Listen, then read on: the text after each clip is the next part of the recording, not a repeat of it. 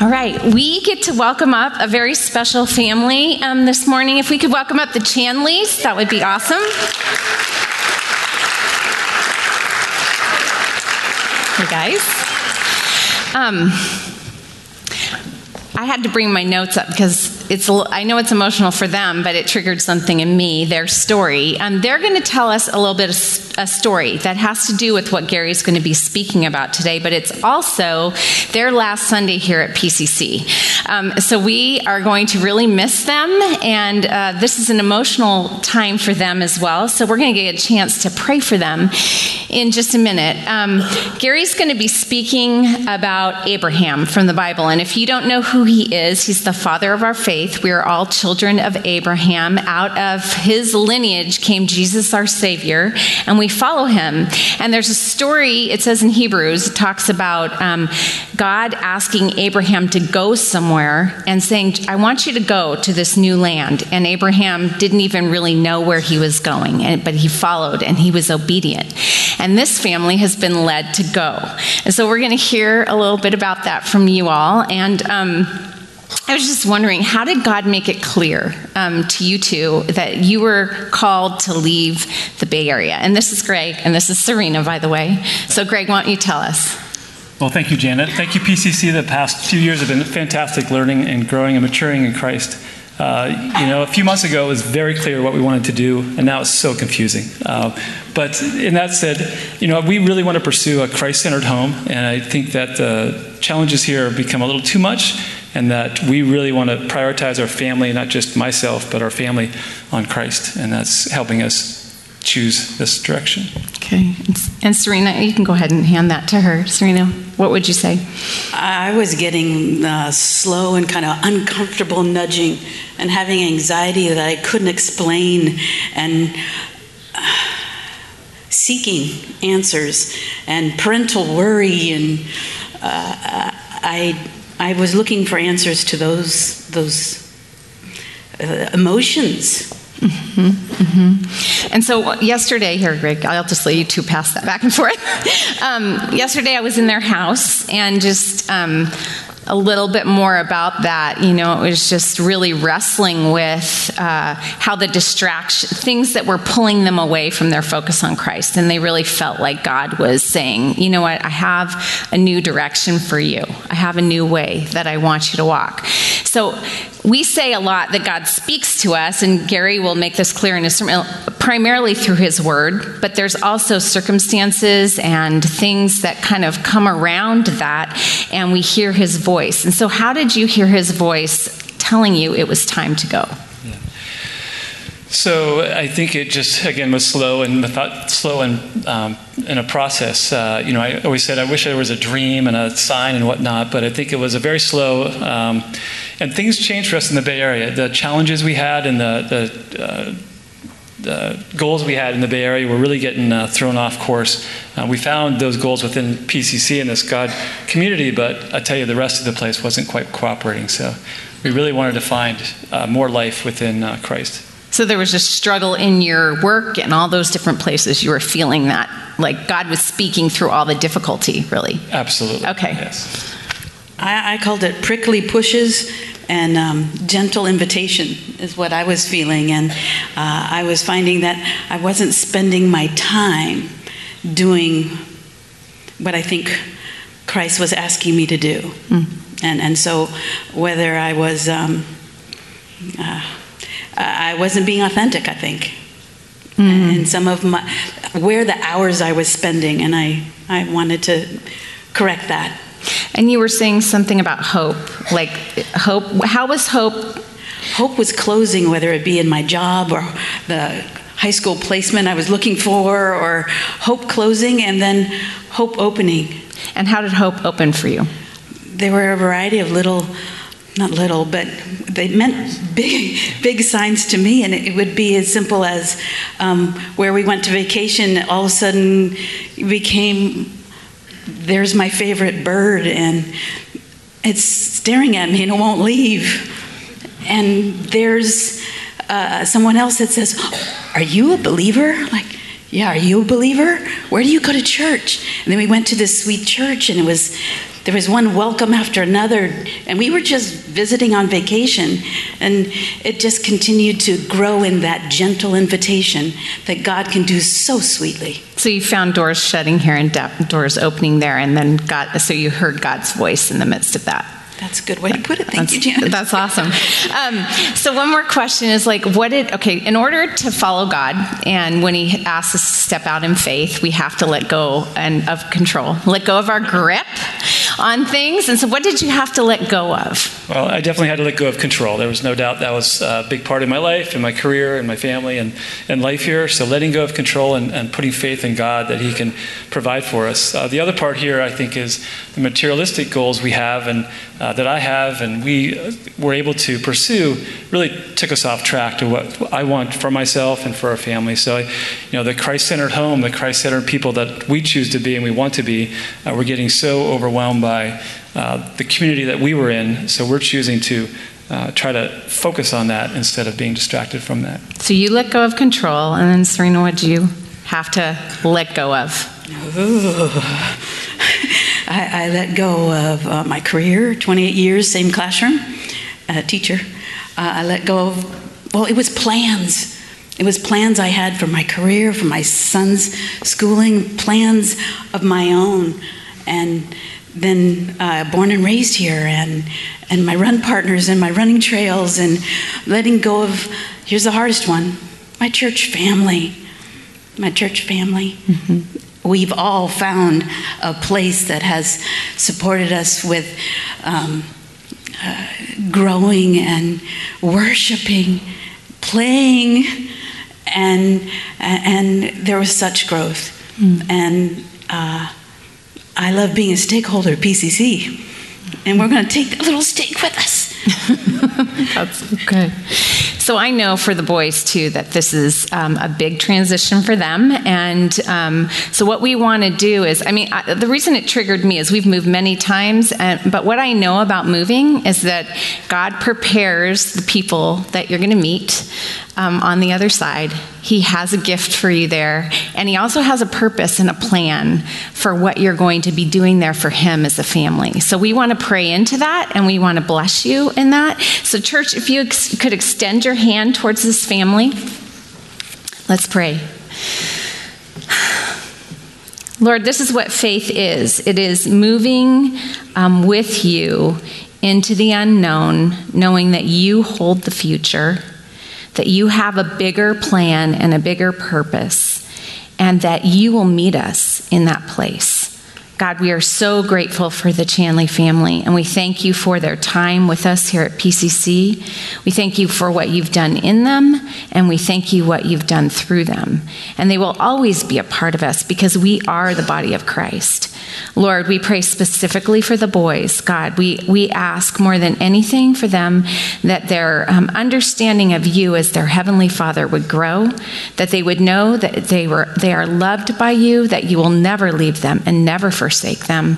And God, that you have, and this is part of the forming and shaping of their lives. God, we ask for the entire family, for that ministry that you are calling them into, the way that you want. I know Greg wants to tell everyone about Jesus up there, so I pray that you would give him many, many, many opportunities and show the family how to walk and how to serve you there. And we thank you for them, and we bless them, and we give them into your hands. We pray it in Jesus' name. Amen. Amen. All right, thank you. Let's give them a hand.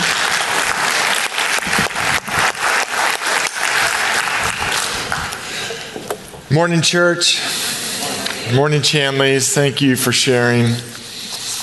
Hey, grab your message notes, please, and grab another response card. You need to have two at your access. Wow, what an amazing illustration of what it means to do this. So hold that story as we step into this message, okay? Here's the reality, men and women. Anything we hold dear, we must hold loosely. It's counterintuitive to the human experience. We saw this played out in your story. We think if we value it, we've got to cling it and protect it and hold on to it. But the reality is, as followers of Christ, and if you're not a follower of Christ, you are so welcome here. I'm glad you're here. And this will be a great primer for you on what it means to walk by faith. As a follower of Christ, you've got to open your hand, because as long as you hold on to it, what we're saying to God is, I need this. I can't imagine my life without this. And I've got to protect it. I will actually protect it, God, more than you will protect it. And God says, no. Anything you hold dear, you have to hold loosely. And we see that lived out in the Chanleys in this story right here. Look at page 1. I've found in walking with the Lord for 35 years, there are 4 areas where God continually calls me to release my grip. And maybe you can identify with these. I'm going to ask you to identify with these. So keep a trialogue going right now. As you listen to me, listen to the Holy Spirit, and be ready to write down, okay? In these 4 areas, page 1 of your notes, and maybe you can identify. First, our possessions. God calls us to hold those like this. And I don't just mean things with a price tag, right? What you drive or where you live or what you wear. Some of our possessions that are most dear don't have a price tag. I'm talking about possessing health, possessing youth, possessing beauty, possessing intellect. God calls us to hold these like this: earning power, your possessions, or our status. This could be the identity or the security we get through our position, through our title, through our jobs. 2 weeks ago, I was picked up a request. My fraternity is doing a new catalog. They were updating the catalog nationally, and so I called in to give him my latest information. And as I was talking to the guy, he dropped God language subtly, and I picked up on that. I said, "Are you a follower of Christ?" He goes, "I am." He goes, "So am I." And so we had a great thing, and we talked a long way and prayed actually on the phone. I don't know who this guy was, but we were praying together, and that's the kingdom, right? It's beautiful. So then we finished. He goes, "Well, I got to ask you some questions." I'm like, Go ahead. He goes, "What do you do?" I said, "I'm a pastor." He goes, "Oh, wow." He goes, "Now you're a brother in Christ, right?" I'm like, "Yeah." He goes, "I'm going to call you on something. I didn't ask who you are. I asked what you do. And you gave me a title. Come on, you're better than that. If you're a brother in Christ, you're a follower of Christ. Now, what do you do?" And I said, "Oh, thank you. I pastor people." See, I mixed what I did with who I was, and this, I don't know, I'll meet him in heaven and then rebuke him for getting at me and say, "What are you doing?" We hold our status like that, right? Okay? Our dreams. Now we're going to get really tough. The death of a dream is brutal. Seeing the implosion of a long-awaited desire or something you worked towards for many years can leave you feeling broken and reeling in so many ways. Listen, God wants you to dream, but hold those dreams like this. You know, my life stage, I have so many peers, and in some way for me too, where you just go, gosh, I thought I'd be somewhere different right now in character or in relationship or in career, your dreams. Or it could be, and this is the hardest of all, relationships. And when spouses or parents or brothers or sisters or children or family members or friends are taken from us through death, through divorce or sin, or simply a geographical move, anything you hold dear, you have to hold loosely. Now, this is where you self-evaluate. Look at those 4 things. Where do you sense the Holy Spirit saying to you, "I think you're clinging a little bit to this too tightly"? Look down at that list.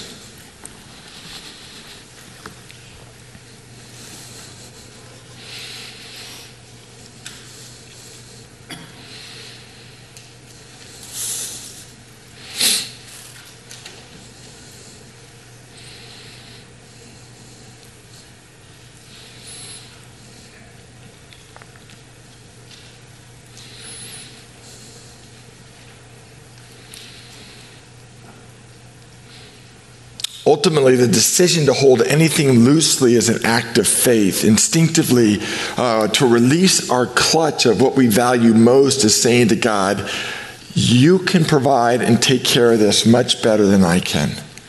And that's not easy. Probably no one learned this lesson better than Abraham throughout his whole life, but certainly where we pick up the story when he's 100 years old in Genesis chapter 22. This would be his graduate level final exam. And this is not a story about loss of possessions or about the loss of a status or loss of a dream. This is a story of releasing your grip of a son, a father releasing his grip of a son. I don't think there's a more intimate story in all the Old Testament than this. So open your Bibles to Genesis chapter 22, remembering what the Holy Spirit's convicting you of what you're holding on to. Turn to Genesis chapter 22. Genesis chapter 22. And let's walk with him up Mount Moriah, where he walked with his son, Isaac. Are you there? Genesis 22? Yeah? Okay. Let's walk through first the call. Genesis chapter 22. Sometime later, God tested Abraham. Now, just be very clear. This test is not necessarily a test to see if you make it to the next level. Think of like a blood test. This is a test to see what's inside. This was not a test to see from God's perspective that his curiosity could be satisfied. This was a test for Abraham to prove what was there. Big difference. Okay? So God tested Abraham. That word testing means to prove the quality of something. That word in the Hebrew Old Testament. Okay? To prove the quality of something. He said, Abraham, here I am. If you get my weekly email, you got an email about that very word. For me, one word in the original Hebrew language, the most powerful word I believe in all the Old Testament. The word is Hanani. And it's only used 8 times in all the Old Testament by 4 characters in the Old Testament. We'll actually, next week in Moses, see that same word come out. The word means no conditions.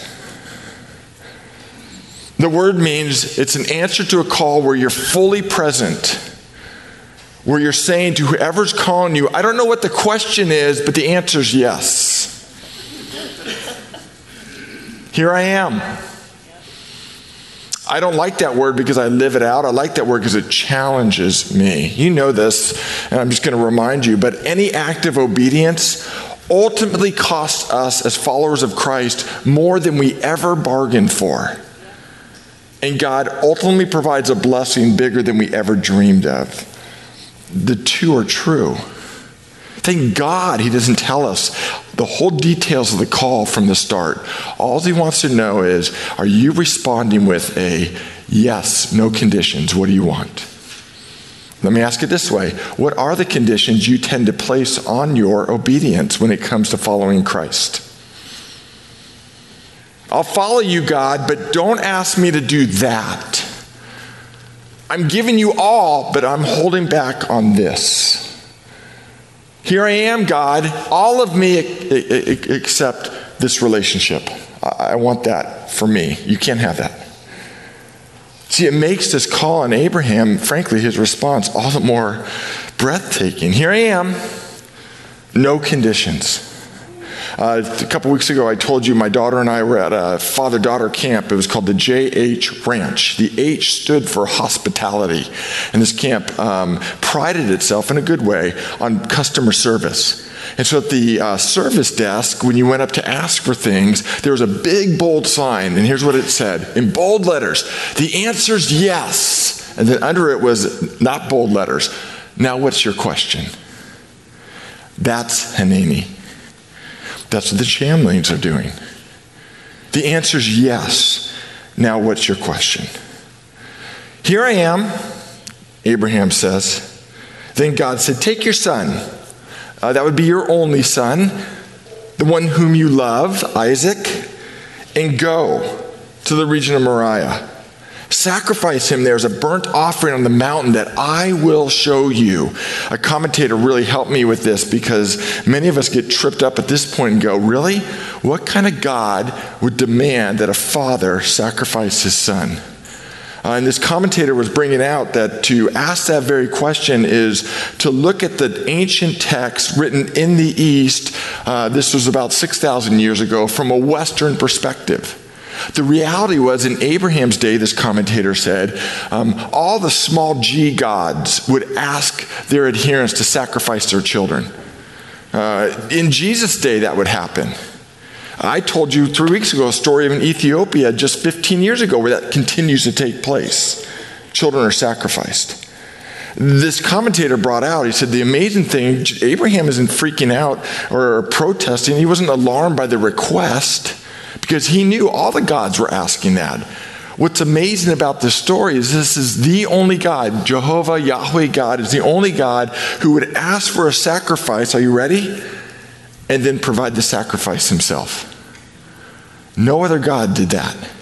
So when you look at it from that perspective, it's all the difference in the world. And of course, we know that years later, thousands of years later, God would do that with himself, right? So, Abraham, here I am, go sacrifice your son. At this point, climbing up Mount Moriah, he sees the mountain, and he's doing the math, and it's not adding up. There's no way I can do that. That's most of the time in my life, you can probably relate, where you check out on obedience.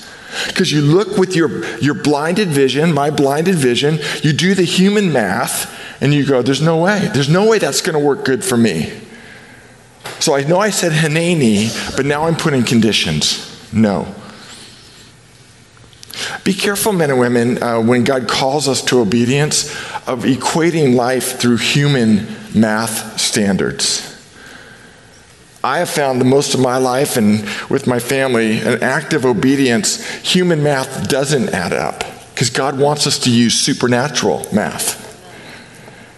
Back when I was a youth pastor in Marin, there was a little middle schooler, and she was a spunky, crazy middle schooler, early 90s. And then I left and went to seminary, and she grew up.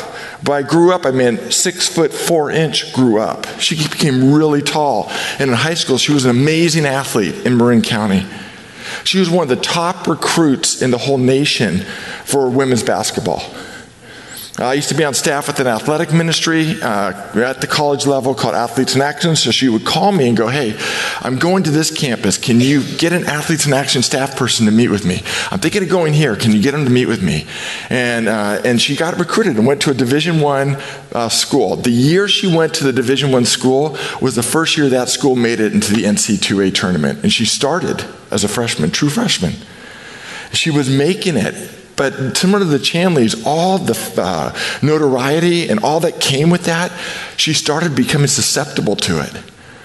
And I'll never forget, her parents actually called me and said she needs to transfer. She wants to go to a Bible college.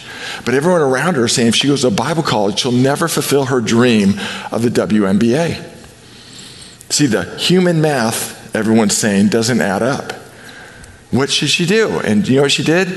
She honored God with her soul and her heart and went to a place called the Masters College, a small college with a NAIA. They weren't even Division II, NAIA team. And they did great in the NAIA championships. But then she graduated, and here's where the supernatural math comes in. Guess who was a first-round draft choice in the WNBA that year with a whole heart for Jesus at this point?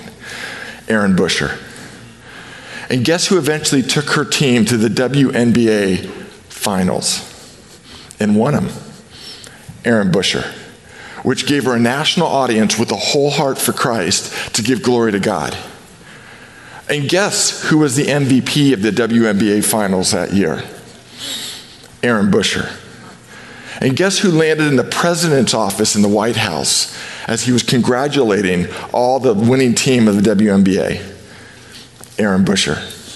And as the president was, very sincerely but glad-handing and passing people along, guess who pushed back in the president's hand with a whole heart for Christ and said, hey, I just want you to know, and just stopped the moment and said, I'm praying for you. And the president said, what? Yeah, I'm praying for you. What are you praying for? And she shared with him her desire for the president, not that he didn't have it, but to have a whole heart in his devotion to Jesus Christ. See, that human math didn't add up, but God had other plans and wanted a whole heart, and God would take care of the ends. She had to trust him with the means. I share that story because that's what gets in our way of Hineni. We don't hold it open-handed. We clutch because we do the math and we go, there's no way this will work. and we take it back, right? Does anyone know what I'm talking about? Is it just me? Okay. So there's the call. There's the call. Now, look at your areas, your 4 areas. Is there a call that God has for you to hold one of those areas open-handed? To trust him with supernatural math? Look at the response. Verse 3. Early the next morning, Abraham got up and loaded his donkey. He took with him 2 of his servants and his son Isaac, and when he had cut enough wood for the burnt offering, he set out for the place that God told him about. On the 3rd day, this took a long time to get up there, Abraham looked up and saw the place at a distance. He told his servant, "Stay here with the donkey while I and the boy go over there." What's the next 3 words? We will, thank you, Angie, worship. What? Wait a second. Last time I checked, pianos weren't invented yet. Tabitha wasn't alive back then. There was no organ at Mount Moriah. Maybe there's something more to worship outside of a sanctuary. Maybe every act of obedience we have is an act of worship. And maybe what we do here in singing is to prepare us, because we're renewed with the character of God, to live out worship. Look at this. We will worship, and then we will come back to you. Circle "we" in verse 5 twice. Abraham was holding on to kingdom realities, even when he didn't see them. Here's what we knew about Abraham, what he knew actually. Hebrews 11, if you're taking notes, verse 17 to 19 talks about this. We don't have time to get into it, but if you're taking notes, well, there's some of it. Hebrews 11, verse 17 to 19, it's a commentary on this. Can we go to what Abraham knew? Bro, here's what he knew. He did the math. 1, in Isaac was the fulfillment of God's promise. So he knew Isaac must live. 2, God always keeps his promise. 3, God's power is absolute, even over death. So holding on to that, even though he couldn't see it, he climbed this mountain with his arms wide open, holding Abraham up the mountain. I want to say this humbly.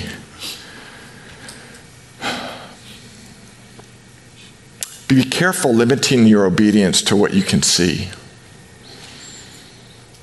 Human vision is so limiting when it comes to following Christ. God has things ready and waiting for you that you can't see from this perspective. And he calls you to step out in faith and trust him, even though you don't see the outcome. And I know in my life, most of the time, I step back and go, this makes no human sense. And it's my human vision that limits my obedience. Be careful of letting human vision, what you can see, limit your obedience. Then the test. Look at this. Verse 6, Abraham took the wood for the burnt offering and placed it on his son Isaac. And then he carried the fire and the knife himself. As the 2 of them went together, now we're going to go really slow. The author slows down to like a crawl. Isaac spoke up and he said to his father, "Father." "Yes, my son." "The wood and the fire are here," Isaac said. But where's the lamb?" Human vision. How's this going to work out? Remember what Abraham's holding to? God gave a promise. Isaac was the fulfillment of that promise. God keeps his promise. That was his vision, not what he saw. Abraham replied, this is so key, verse 8, God himself will provide a lamb for the burnt offering, my son. And the 2 of them went up together. Now this is why this is so important, where this is us. At this point, I could get really cruel and it would be terrible. It would be immoral for me to say, Abraham climbed up the mountain saying, I must obey, I must obey, I must obey. That is not the application of this message. There's grace. And what Abraham went up saying, look at verse 8 yourself. His mantra to himself, his renewing of his mind that transformed him was not, I must obey, it was this. It was this. God will provide. God will provide. God will provide. God will provide. so he could hold him like that. Look, I must obey. You will not be obedient with that renewing of your mind. You will not. That will have you fall short. You are, and I am so limited in our human capacity. But the good news, church, is that we have grace today and every day and every step of the mountain. God will provide for today. God will provide for today. God will provide for today. God will provide for today. That's where This Is Us speaks to me and speaks to you. Verse 9. When they reached the place that God had told him about, Abraham built an altar there and arranged the wood on it. He bound his son Isaac. There's so much in those 5 words. Oh, just think about it for a minute. If I had 2 weeks on this passage, next week I'd preach from Isaac's perspective. This is a lesson for Isaac as well as for Abraham. But can you imagine what his son is saying right now? What he's doing? He laid him on the altar on top of the wood. Now, some parents, in reading this, we freak out. But you know this as well as I do. And I just want to encourage us as parents. This is the posture we have to take with our kids. We have to release them to God. God is more than able to parent our kids. We can't keep them in our grip as much as we'd like to. As much as we feel like, I've got to keep them in my grip. I've got to protect them. God says, wait a second. They're my kids too. I can be faithful with your kids. I have 5 daughters, as you know, and I'm continually, Ann and I are finding, having to release our grip through accidents, through surgeries, through the call of God on their life to go to dangerous places, through activities when we're not with them. Every time we leave them at a college campus, and I'm bawling like a baby, it's because I feel like I can't protect them. But God says, I'm so much better than you are at this. Release them to my grip. Then he reached out his hand, verse 10, and he took the knife to slay his son. But the angel of the Lord called out to him from heaven, Abraham, Abraham. What did he say? You tell me. Hanani. I want you to think just for a second, what does that tell you about this response of Hanani? It's not a one-time response. As you walk that road of obedience, God is continually going to call you to a Hanani response. Abraham had to do it twice. We don't have time, but Samuel did it multiple times. Moses, we only see once. Isaiah, we only see once. But mark my words, every time you respond with a here I am, no conditions, the answer is yes. That call will be tested, not by God, but by circumstances. And you continually have to renew your mind. I'm still here. You're still God. I'm still holding this like this. That's where Abraham was brought. It's one thing to say Hanani down on the mountain. It's a whole other thing to say Hanani when your son's on the altar and the knife is raised. I'm still here, God. There's still no conditions to my obedience. You still are a provider. It's amazing to me. It's amazing to me. Don't lay a hand on the boy, verse 12, he said. Don't do anything to him. Now I know that you fear God because you've not withheld from me your son, your only son. Abraham looked up and there were in the thicket, he saw a ram caught by the horns. There's the supernatural math. There's the supernatural that he had no idea about, but God knew all along. He went over took the ram and sacrificed it as a burnt offering instead of his son. So Abraham called that place, the Lord will provide, literally provide. We'll see to it. We'll take care of it. And to this day it is said, this is really important for what I'm about to say. It said, on the mountain of the Lord, it will be provided. Circle that in your Bible. Here's the amazing thing of God. After this event, hundreds and hundreds of years later, on that very mountain, Mount Moriah, it would accommodate a city called, anyone know? Jerusalem. And on that mountain would be a temple. And at that temple, at Passover, at that very spot, thousands of lambs would be sacrificed to atone for the sins of the people. And it was at that temple that our Savior, the Lamb of God, would be condemned to die. And near that mountain where it says, of the Lord it will be provided, the son was laid on an altar, on the wood. It was a cross. And the father didn't provide a ram because the son was the lamb of God for us. It's the reason why this very story is a key pivotal story in all three of the major world religions. Islam, Judaism, and Christianity all look to this story as a key story. The Lord will provide. In that place where it's called the Lord will provide, a ram became Isaac's substitute. And in that place where it says the Lord will provide, Jesus became ours. Isn't that amazing? This story vividly displays the character of God, who asks nothing from Abraham and nothing from you that he doesn't ask of us. We got to pull out of the sermon. So look at the bottom of page 3, and let's get to application. Look at the Trinity here. God the Father shows us how to live in this story as parents when he releases and as he releases the Son of God to us. Romans 8:32 might be good application here, where it talks about if God didn't spare Jesus, how will he not also graciously give us all things? Romans 8:32. So we see God the Father through this story amazingly displayed, and there's a great model of what it means to be a parent, right? Releasing our kids. We see God the Son showing us how to die as he released himself to the Father. Both Isaac and Jesus did that. And you know in the Christian life, dying is the new living, right?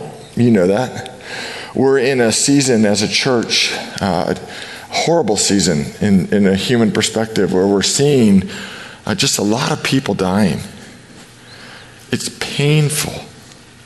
It is painful. And I'm reminded, and I need to remind us all, that we're not going to, if we're following Christ, we're not going to glorify God in our life alone. God has a way for us to glorify him through our death. And dying is the new living.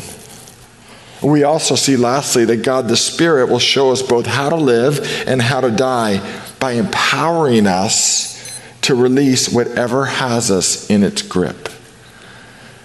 You're sitting there and you're looking at your 4 categories and you're holding on to that thing and you're saying, I can't let go. That's the whole point. It's not on you to let go.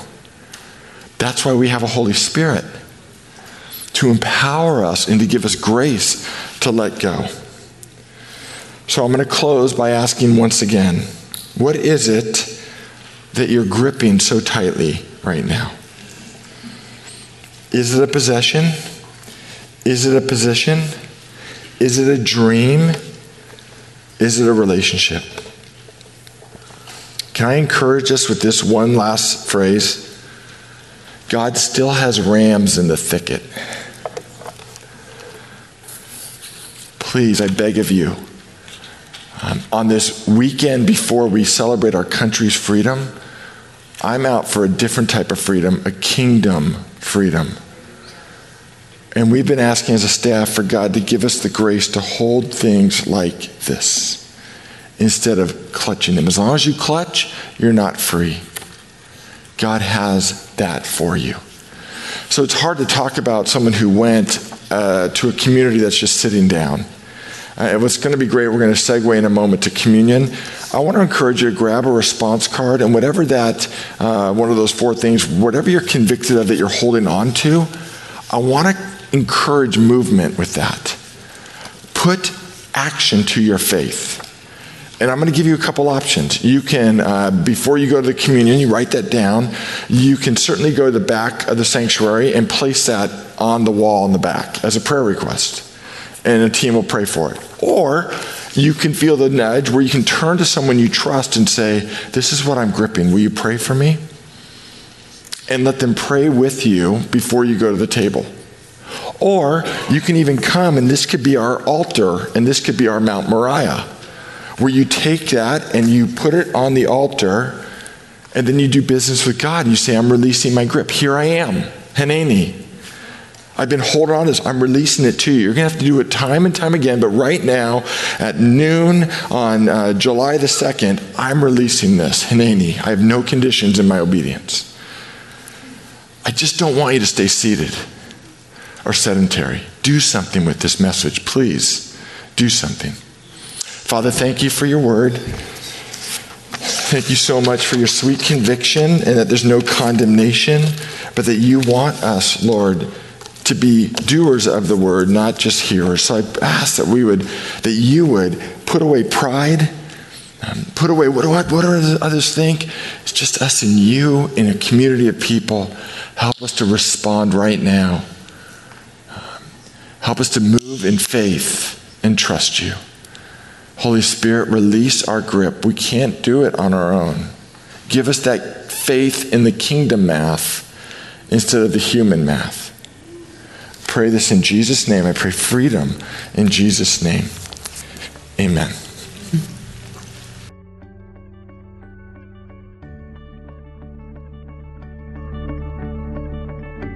You've been listening to the Peninsula Covenant Church podcast. We're located at 3560 Farm Hill Boulevard in Redwood City, California. You can reach us online at www.peninsulacovenant.com.